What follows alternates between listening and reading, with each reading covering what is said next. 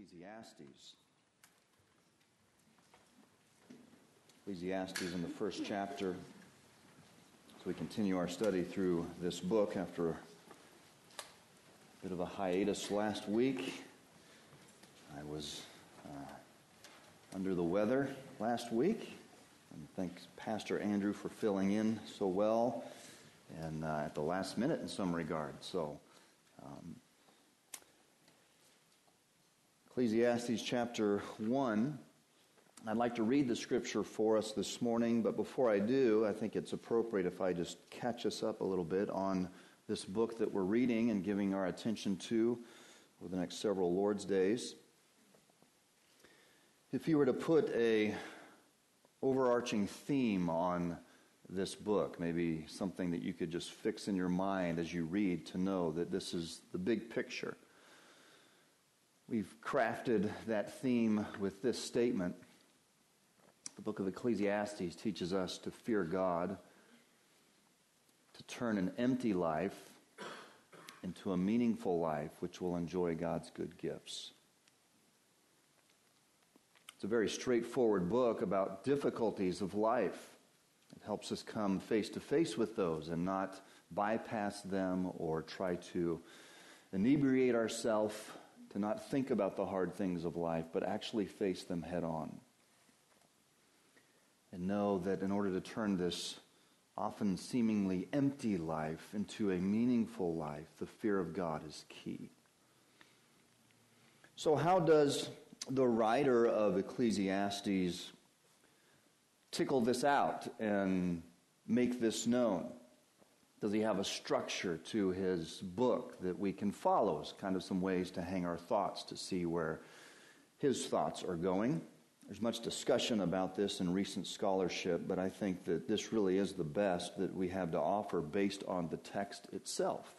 If you consider the structure of this book, it looks something like this. It begins and ends, as you would imagine, with a prologue. It begins, and in an epilogue it ends, and there in the epilogue we get kind of the summation of things. But next, there are poems that stand at the beginning and end of this book. Last time we were together and I was here, we looked at this poem on human toil. It reminds us from nature about the ongoing nature of things, and it seems like nothing ever advances. It just keeps going. And then the book ends with this poem beginning in chapter 11 and verse 7 about old age and death. And it tells us that death really is the great equalizer. And then in the center of this book, you really have the meat of it. Beginning in chapter 1 and verse 12, which is where we'll begin this morning, and running all the way through near the end of the 6th chapter, you have the author investigating life under the sun. He's trying different things. He's saying, here's what I did. I tried this, and looked at this, and that's his investigation. And he's revealing to us the conclusions of those investigations that he himself has pursued. And after that, beginning in chapter 6 and verse 12, you have his conclusions about life. What are his conclusions based upon those investigations? What things can he draw out of that? And we looked at that in some detail as we introduced the book and how he does that. And there's this repeated kind of phrase that man cannot find out and man doesn't know his time. And these are conclusions. There are some things we just really don't know. And our human wisdom leaves us lacking. And so this is the structure of this book that helps us as we read it and go through it and understand the intent of the human author and certainly the Holy Spirit himself. This morning I want to focus our attention on the last part of the first chapter. If you'll notice chapter 1, we're going to be focusing our attention on verses 12 through 18. And what is his focus as he introduces to us this investigation of life under the sun? Where does he begin this investigation? And you have this kind of double introduction in verses 12 through 18 of the first chapter. But notice their primary focus. There's a word that is oft repeated. Look at verse 13. I applied my heart to seek and to search out by what? wisdom. And look at verse 16. You have this word wisdom used again. It's actually used twice in that verse. And at the end of verse 16, you have this word knowledge. In verse 17, you again have this word wisdom. And it's contrasted with the opposite, madness and folly. And in verse 18, this word wisdom occurs again, and the word knowledge. So you can see just by sampling the vocabulary, his focus in these verses is on what? Wisdom. He's going to talk about wisdom. And what about wisdom? Well, there are two phrases that are important recurring in this section. Again, look at verse 13. He says, I applied my heart to seek and search out by wisdom. And then look at verse 17. And I applied my heart to know wisdom. So you can see what he's saying is, when it came to wisdom, I did everything I could to acquire it, to apply it, to figure out everything by it. And the wisdom that he's discussing here is a wisdom that is limited to wisdom under heaven. Earthly, human wisdom. So he's going to tell us about his pursuit of wisdom. And he's going to draw us into some conclusions that he himself has made about human wisdom.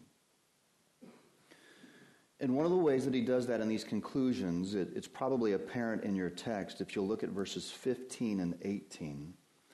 In my Bible, they are offset in a different kind of typesetting because they're demonstrating that they have kind of a poetic lyric to them. And so you have this first pursuit of wisdom and discovery of wisdom in verses 12, and it ends in verse 15 with this proverb, as it were, that is the conclusion with that first aspect of wisdom he's discussing. And then in verse 18, you have the same thing. Another proverb is given, and that proverb is intended to conclude what he has discovered in the second aspect of wisdom. So you have kind of this double introduction regarding human wisdom, each of them ending with a proverb that summarizes this conclusion. And so with that in mind, I do want to read this for you, but this morning we're going to look together at the pursuit of human wisdom. Let's begin reading in verse 12 of Ecclesiastes 1. I, the preacher, have been king over Israel and Jerusalem. And I applied my heart to seek and to search out by wisdom all that is done under heaven. It is an unhappy business that God has given to the children of man to be busy with. I have seen everything that is done under the sun, and behold, all is vanity and a striving after wind. What is crooked cannot be made straight, and what is lacking cannot be counted. I said in my heart, I have acquired great wisdom, surpassing all who were over Jerusalem before me, and my heart has had great experience of wisdom and knowledge. And I applied my heart to know wisdom and to know madness and folly. I perceived that this also is but a striving after wind. For in much wisdom is much vexation, and he who increases knowledge increases sorrow. Let's pray together before we examine these words more closely. Lord, would you help us as we look into the words recorded by this ancient man of wisdom? May we take them to heart and learn from them. And know that the pursuit of wisdom, while good, is yet a pursuit that is ultimately futile without you in the picture. So help us to know that all true wisdom is found in the fear of the Lord and in Christ, in whom are all the riches of wisdom and knowledge. We pray this in Jesus' name. Amen.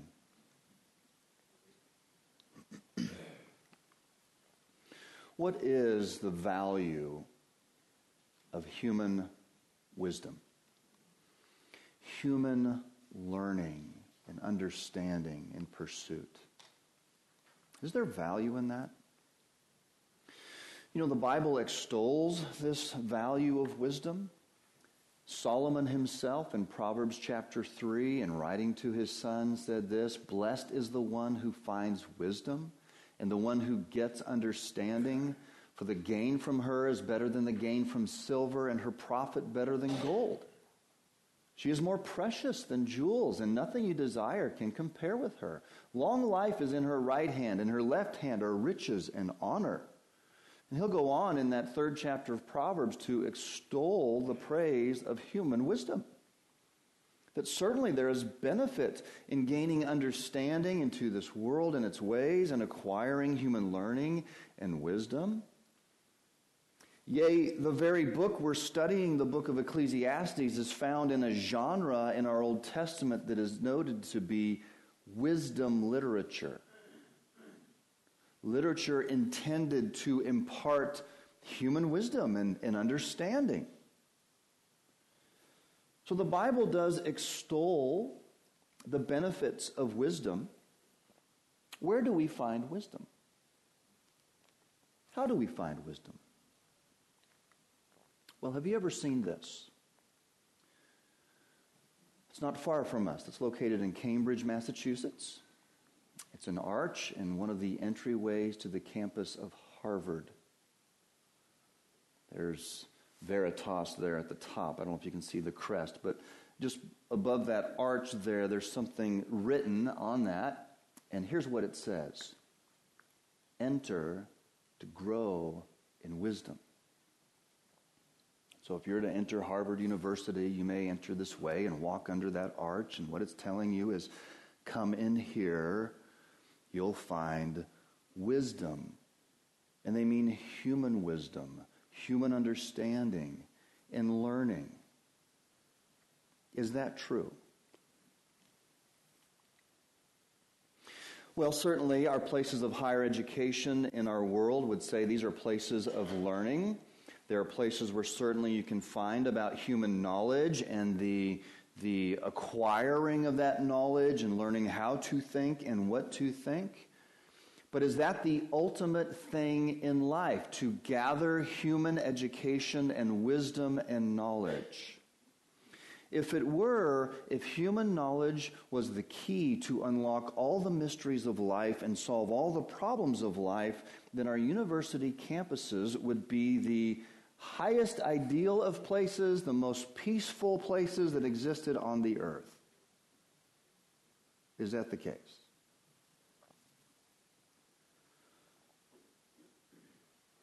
I think we must acknowledge that human wisdom has its limits. It's good to know things. It's good to grow in our knowledge of things. It's good to know grow in our understanding of things. But we must come to realize that human wisdom can only take you so far.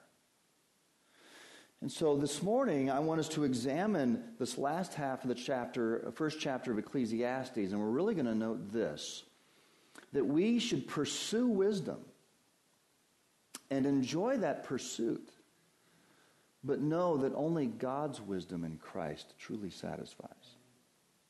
Only wisdom that comes from above is what truly satisfies and unlocks the key to life's mysteries.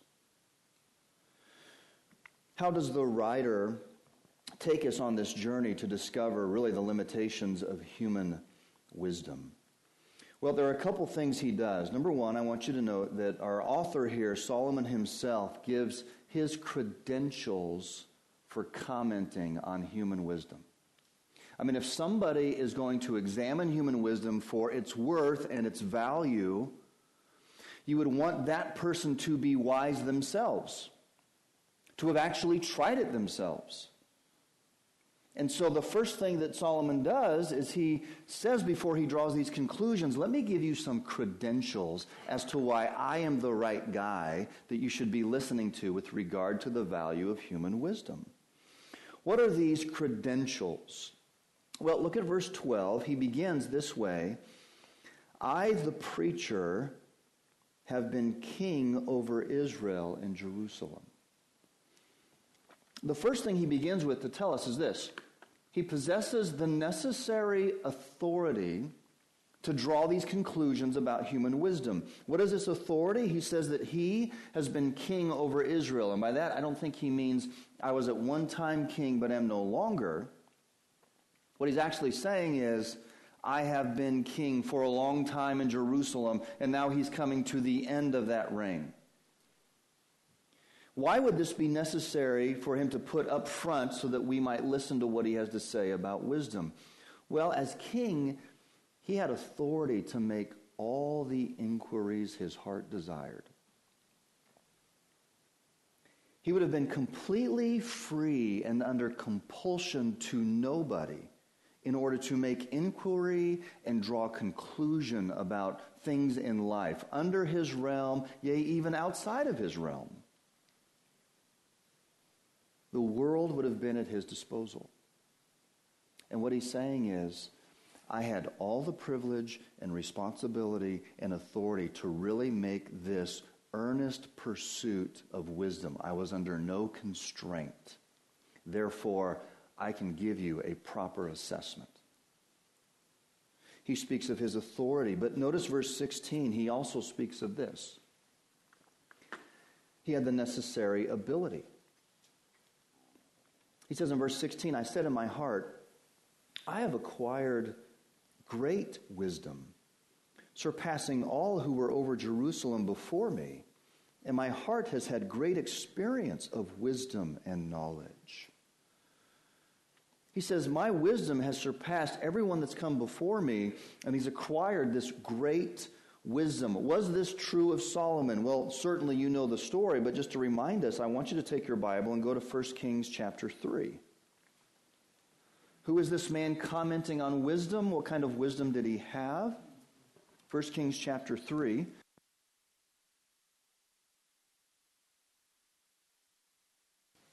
And notice with me verse 12. Solomon has become king, and God has granted him a wish, as it were, and said, Solomon, ask whatever you will. And Solomon's response was, Lord, give me wisdom to know how to rule this people. And certainly that was granted. If you look at 1 Kings chapter 3 and verse 12, God tells Solomon, behold, I now do according to your word. Behold, I give you a wise and discerning mind, so that none like you has been before you, and none like you shall arise after you. Doesn't that sound like what we read in Ecclesiastes? Now look at chapter 4. What was the extent of this wisdom? Look at verse 29. 1 Kings 4:29. And God gave Solomon wisdom and understanding beyond measure, and breadth of mind like the sand on the seashore, so that Solomon's wisdom surpassed the wisdom of all the people of the east and all the wisdom of Egypt. For he was wiser than all other men, wiser than, and he lists several of these men that I can't pronounce. Verse 32, he also spoke 3,000 proverbs, and his songs were over 1,000. He spoke of trees, from the cedar that is in Lebanon to the hyssop that grows out of the wall. He spoke also of beasts and of birds and of reptiles and of fish. And people of all nations came to hear the wisdom of Solomon, and from all the kings of the earth who had heard of his wisdom. God had given Solomon a unique wisdom. I think Solomon must have had a photographic memory, where he read something or he saw something and it was ingrained on his mind and locked in there and filed away places where he could readily access it.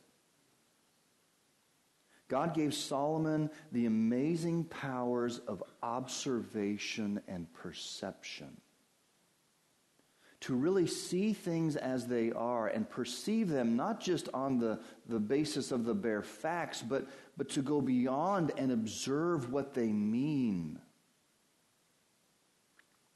He had given him a unique ability, certainly, to synthesize things, to organize things in his mind, to be able to weigh things, and in a sort of taxonomy, to look at life and compartmentalize it in proper categories and understand the arrangement of things. There was no one like Solomon at this point. And if you are looking for somebody to comment on the value of that, this is the guy. If you want someone that can give you a pervasive understanding of the benefits of wisdom, the human race has no one better to offer than Solomon.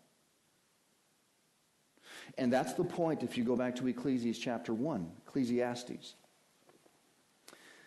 When he makes these introductory remarks, IDing himself, I have been king over Israel. Everything was at my disposal, and I've had this unique ability to take this wisdom given from God and apply it to the human situation. So what does he conclude about human wisdom? If these are his credentials, then what does he conclude?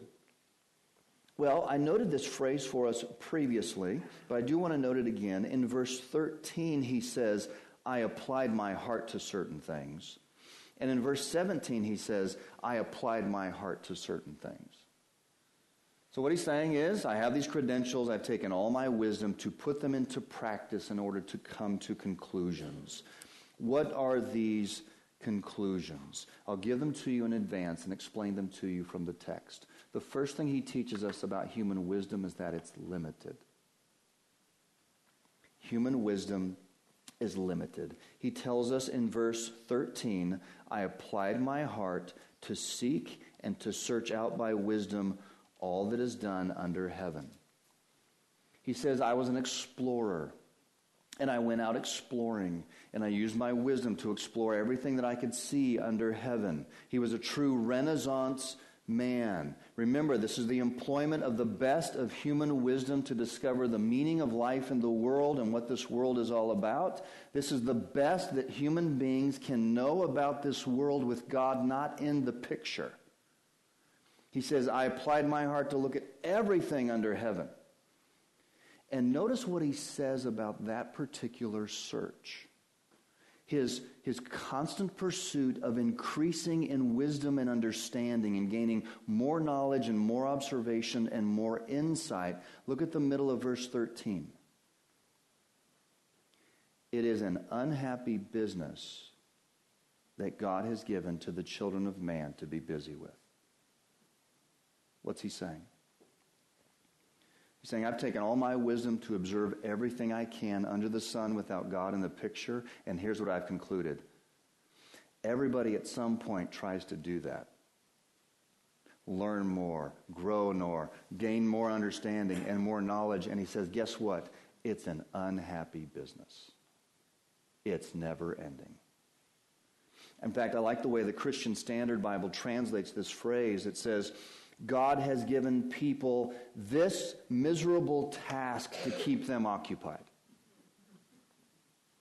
What task? The task of always growing and learning, always growing and understanding, trying to gain more. Maybe if I just learn a little bit more, finally the puzzle pieces will fall into place and I'll figure life out. Wisest man who ever lives says the job of acquiring wisdom and knowledge is a miserable task because it didn't yield the expected results. All it did was keep me busy wanting more. Human wisdom on its own is limited in its ability to answer life's questions. Don't we know this? There was a modernist poet, a man by the name of Ezra Pound. He was a brilliant man, known for his keen sense of observation and looking at the world and writing about it, even through poetry. And yet here is what Ezra Pound said. All my life, I believed I knew something. But then one strange day came when I realized I knew nothing. Yes, I knew nothing. And he concludes this way, and so the words that I have written become void of meaning. This is just a thinking guy. It's a guy who's bright and he observes the world and he applies his human wisdom to the situation and he says, I've learned so much, but he gets to the point where he realizes, I've actually learned nothing. And I still can't put the puzzle pieces together. And it's like, my words mean nothing. And my life means nothing. This is the assessment of the wisest man who ever lived. I've given my life to pursuit of wisdom and to know everything that's under heaven. It's an unhappy business. Why? Because in the end, verse 14, I have seen everything that is done under the sun, and behold, all is vanity and striving after wind. He says, I've applied my mind on everything, and in the end, it's like chasing wind. All this wisdom that I've acquired never got me across the finish line to the goal. What would you think of a guy like that? What would you think if we're here in church and all of a sudden a bus pulls up to the door after church and all these people get out and they have these nets and they're running around with these nets, and you ask them, you say, what are you doing? And they say, well, we're catching the wind. We're chasing it with our nets, see? And you look at them and you say, you're in the wrong building. There's the funny farm down the road. That's where you need to go, right?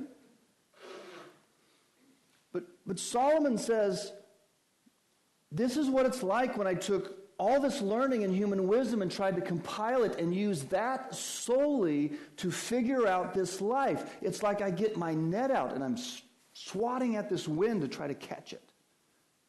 But I can't do it. Now, beloved, this is a problem, obviously as ancient as Solomon, but as current as the 21st century.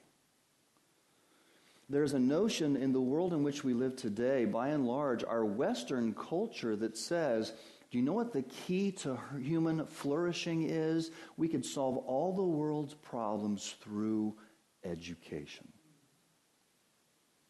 If we just educate people enough, if we just teach them enough so that they know enough and they can apply a certain amount of wisdom, it will solve all the problems.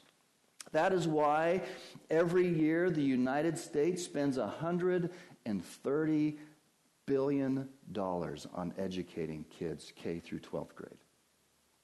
I'm not saying we shouldn't educate people. Don't misunderstand me. What I'm saying is, how many times have you heard this mantra, what we need is more? And let's give them more education. And the reason we have the problems is because we don't have enough education.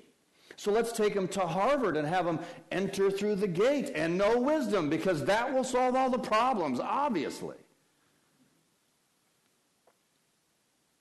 And the Bible comes back and takes you by the lapel and says, wake up. Human wisdom isn't it.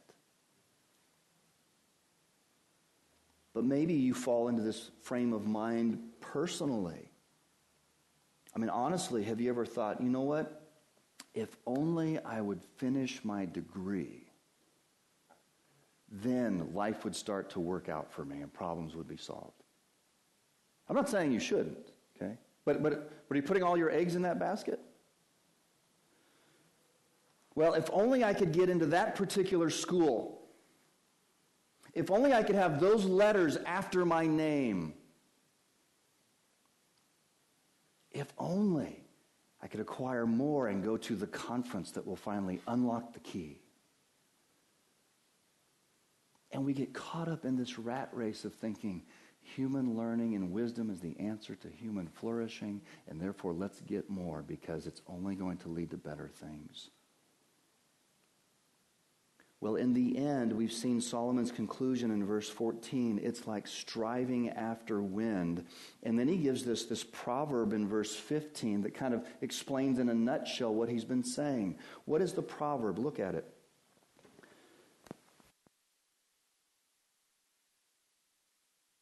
It says, what is crooked cannot be made straight, and what is lacking cannot be counted. Here's what Solomon is saying. There's a problem that can't be solved with human wisdom. It's like something has been made crooked and it's impossible to straighten it out. Several years ago, I was in a parking lot and I had this old car, and somebody actually backed into the front of my car, and it crinkled up the hood. But it was an old piece of junk car, and it kind of matched the rest of the car at that point, so I wasn't going to go get it fixed. But I had to try to straighten it out so I could get the hood to latch. So I got some boards together, and I put some C-clamp on it and got some leverage on it and kind of bent it up and everything. And I bent it up where it was pretty close. And you can now close the hood, and it would drive okay. But guess what? It never completely got all the wrinkles out of that hood. What Solomon is saying is life is like that. Life is crooked, and we know it's crooked because of the fall, because we live in a sin-cursed world. And he says, because it's crooked, human wisdom can't straighten it out. We try, don't we? We ask questions, well, why do good things happen to bad people? Or why do bad things happen to good people? Why does all this take place? In our human wisdom, we try to put our mind on it and we say, I'm going to figure this out. This is a puzzle. And guess what? Solomon just comes back and says, apply all the human wisdom you want. You can't make it straight. It's crooked. And then he says this, and what is lacking cannot be counted. And what he means by that is if you have something lacking, obviously it's not there, so I cannot count it. I can't take it into account. And what he's saying is this, all the human wisdom I've tried to acquire, there's still more. You never exhaust that search. There's always more. And so he says, when I try to apply that to the problems of the world, I'm always missing something. And what is missing cannot be taken into account in the equation to help solve it. Human wisdom cannot straighten things out, and it cannot make life add up. It's as one writer said, the problem calls for a solution greater than the sum of all its parts. And when we try simply through education and human wisdom to figure life out, here's our conclusion. Human wisdom is limited. It doesn't answer all the questions of life. The second thing he concludes about human wisdom is this, and that is that human wisdom is a mixed blessing. Again, I want to be clear. Solomon's the wisest man who's ever lived, and he is not saying, don't be wise. That's not what he's saying. In fact, he'll say this. Look down at chapter 2 and look at verse 13. He'll say, then I saw that there is more gain in wisdom than in folly, as there is more gain in light than in darkness. The wise person has his eyes in his head, but the fool walks in darkness. So he's going to say, human wisdom has its advantages in the earth. He's not entirely dismissing human wisdom. But I think he was tempted to. And here's why. Look at verse 17. I applied my heart to know wisdom. And when he did that, he found it limited and lacking. So he said, well, maybe I should apply my heart to know the opposite, which would be what? Madness and folly. And we're going to read some of that, how he said, you know what, so I gave my life to just kind of this free-willing way to live.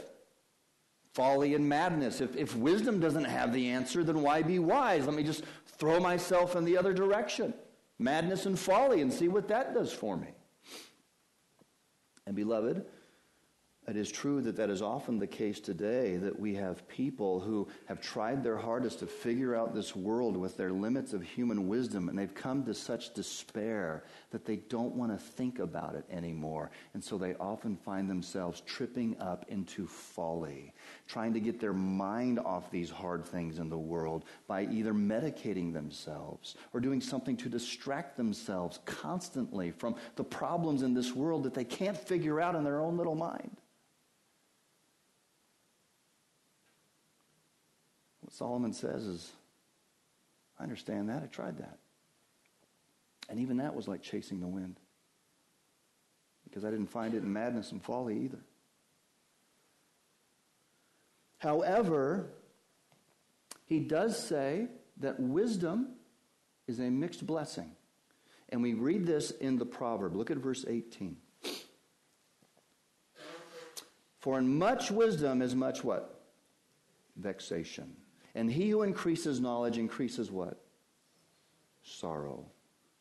Here's what Solomon is saying. There is value in wisdom according to chapter 2 and verse 13. Wisdom does help you in this world more than folly. However, in the end, wisdom is a mixed blessing, because the more you know, the more you realize you don't know. And the more you know, the clearer the picture you have of the tragedies of a fallen world. Melancholy people are very thoughtful people. People that are often given to fits of depression and despair are simply people that just think deeply about life. And they think hard about life. And they start to realize there's limits to their human wisdom. But because they're thoughtful and thinking about those things, it leads them to this conclusion. Boy, all this knowledge is a mixed blessing. Because the more I know, the more I'm vexed by the way things are. The more knowledge I have of the situation and what's really going around me, the more sorrow it brings to my heart. And so this is the point that Solomon is making, and the conclusions that he draws. And in the end, he tells us this is what we must do. We should pursue human wisdom. Don't avoid it, pursue it. Enjoy that pursuit, but know that only God's wisdom in Christ will satisfy. As is repetitively the theme that we'll see in Ecclesiastes, he brings up these problems, and they're very dark and very bleak. And it's my intent that every sermon kind of draws out the bleakness of that. And you're probably feeling that a little bit right now, and you're saying, this is really depressing. That I can't figure this world out. And even the more I know, the worse it becomes. But that's where we have to go to the full revelation of the Scripture and understand what is the intent of that. There's an intended message in that to drive you somewhere, to get you out of your own head and leaning on your own understanding. And what is that? Well, let's just look at a couple of passages. The Lord will say this later in the book of Jeremiah in chapter 9. Thus says the Lord, Jeremiah 9:22 and 23, let not the wise man boast in his wisdom. See, God knew this. He knows it's our tendency as human beings to boast in all we know. All the letters after my name. Look at all this human wisdom that I've acquired. And God says, that's not really something to boast in. Let not the mighty man boast in his might, nor the rich man boast in his riches, but let him who boasts boast in this, that he understands and knows me, that I am the Lord, who practices steadfast love, justice, and righteousness in the earth, for in these things I delight, declares the Lord. God says, before you ever talk about wisdom, let's talk about what precedes wisdom. It's knowing the source of wisdom. It's knowing me. And you'll never be wise until you first know God. That's why Proverbs tells us the fear of the Lord is the beginning of what? Of wisdom. All my human understanding can't put anything together unless I start with this foundation. There's a trust. There's a fear of the Lord. Do you realize that God created you as a human being in His image to be dependent upon Him for wisdom? And that was true even before our fall into sin in Genesis chapter 3. I don't have time to take you there, but if you read Genesis chapter 1, we're told that God creates man and woman in His image, and then what's the first thing God does with them? He starts talking to them. And He says, okay, Adam and Eve, here's who you are. You are made in my image. You're not like the animals around you or the plants that I've made. You're in a different category, and you're unique because you're made in my image. And here's why I put you in the earth. I want you to image me, and I want you to have dominion over the earth. I want you to take its resources and develop them and form them and fill the earth, be fruitful and multiply and advance. Now, why did God do that? Because Adam and Eve, even in their perfect, unfallen state, didn't have proper wisdom without getting it from God. He had to tell them who they were and why they're here. They had to have a trust, a fear of their Creator, an understanding of this in order to put all the pieces together. Beloved, let me put it to you this way. The book of Hebrews in the 11th chapter says this: by faith, we understand that the worlds were created by God. In our boastful human wisdom, even in Christian circles sometimes we want to say, no, it's by my reason and logic I know the world was created by God. And we say, in my human understanding, I can figure out the puzzle. And the Bible comes back again and takes you by the shirt and says, don't you understand? Faith comes first. That means a trust in God as He has revealed Himself to be. That if you don't posit that trust in what He has said, you'll never figure out the puzzle.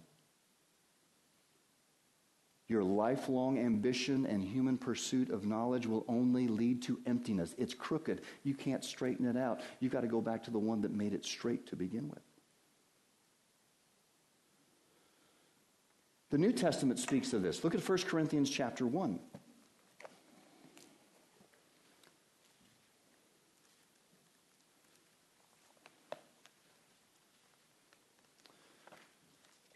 First Corinthians chapter 1, and I'll just read through the text with very little comment. Look at verse 20. Paul writes to believers in Corinth, and he says this: where is the one who is wise? Where is the scribe? Where's the debater of this age? The reason he's saying this is because in Corinth you had this kind of hotbed of education and human learning, and this is the Greek culture that had seen Plato and Socrates, and they were elevated in their understanding and enlightened in their wisdom, and they enjoyed these intellectual pursuits.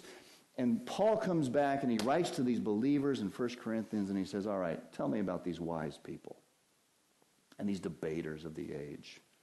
Where are they? Middle of verse 20. Has not God made foolish the wisdom of the world? You see what he's saying? All their pursuit of intellectual human knowledge and understanding, hasn't God Himself worked the world in the way that it's limited? It's actually foolish. They come up with these harebrained notions. Verse 21. For since in the wisdom of God, the world did not know God through wisdom, it pleased God through the folly of what we preach to save those who believe. For the Jews demand signs, the Greeks seek wisdom, but we preach Christ crucified, a stumbling block to Jews and folly to Gentiles. But to those who are called, both Jews and Greeks, Christ is the power of God. He's the wisdom of God. For the foolishness of God is wiser than men, and the weakness of God is stronger than men. What he's saying is this: we're going around, we're preaching a gospel about a crucified Messiah, and the Greeks look at that and they say, that's foolish, and the Jews look at that and they stumble over that. That's not the way it was supposed to happen. And Paul says, don't you understand? That's all of God's wisdom. Amen. That's how God solves all the problems. It's in Christ, who is the wisdom of God.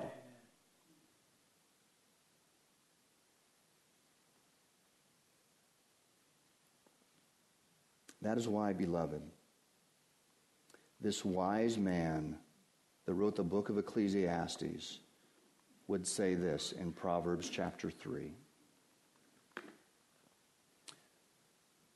So what should you do in this world? You should trust in the Lord with all your heart. And do not lean on what? Your own understanding. In all your ways, all the ways about life that you travel, all the ways that are before you, all the decisions to be made, all the things that come your way, acknowledge Him. It doesn't mean, yeah, I know, God, you're there, but I'm going this way. No, it means I know Him and I know His ways about this way. And so in all my ways, I'm knowing Him, and He'll do what? He'll make your path straight. Remember those crooked paths? They're crooked. They can't be fixed. Not with human wisdom. That's why God says, so don't rely on your own wisdom. Trust in me. And what I've told you about this world, and about what's wrong with it, and how I'm fixing it, and that in Christ are all these riches of wisdom and knowledge, and look at it through that lens, and guess what? Things will become simple, and it will straighten out your path.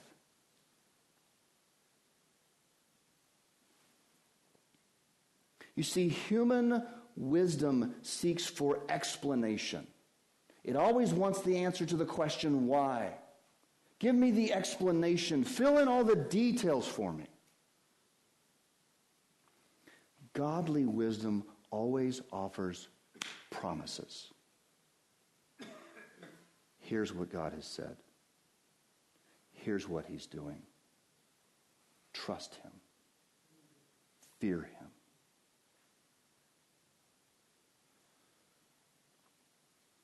We as God's people should understand the limits and the mixed blessing of human wisdom. But ultimately, we should know true wisdom is found in Christ. So, beloved, let's pursue human wisdom.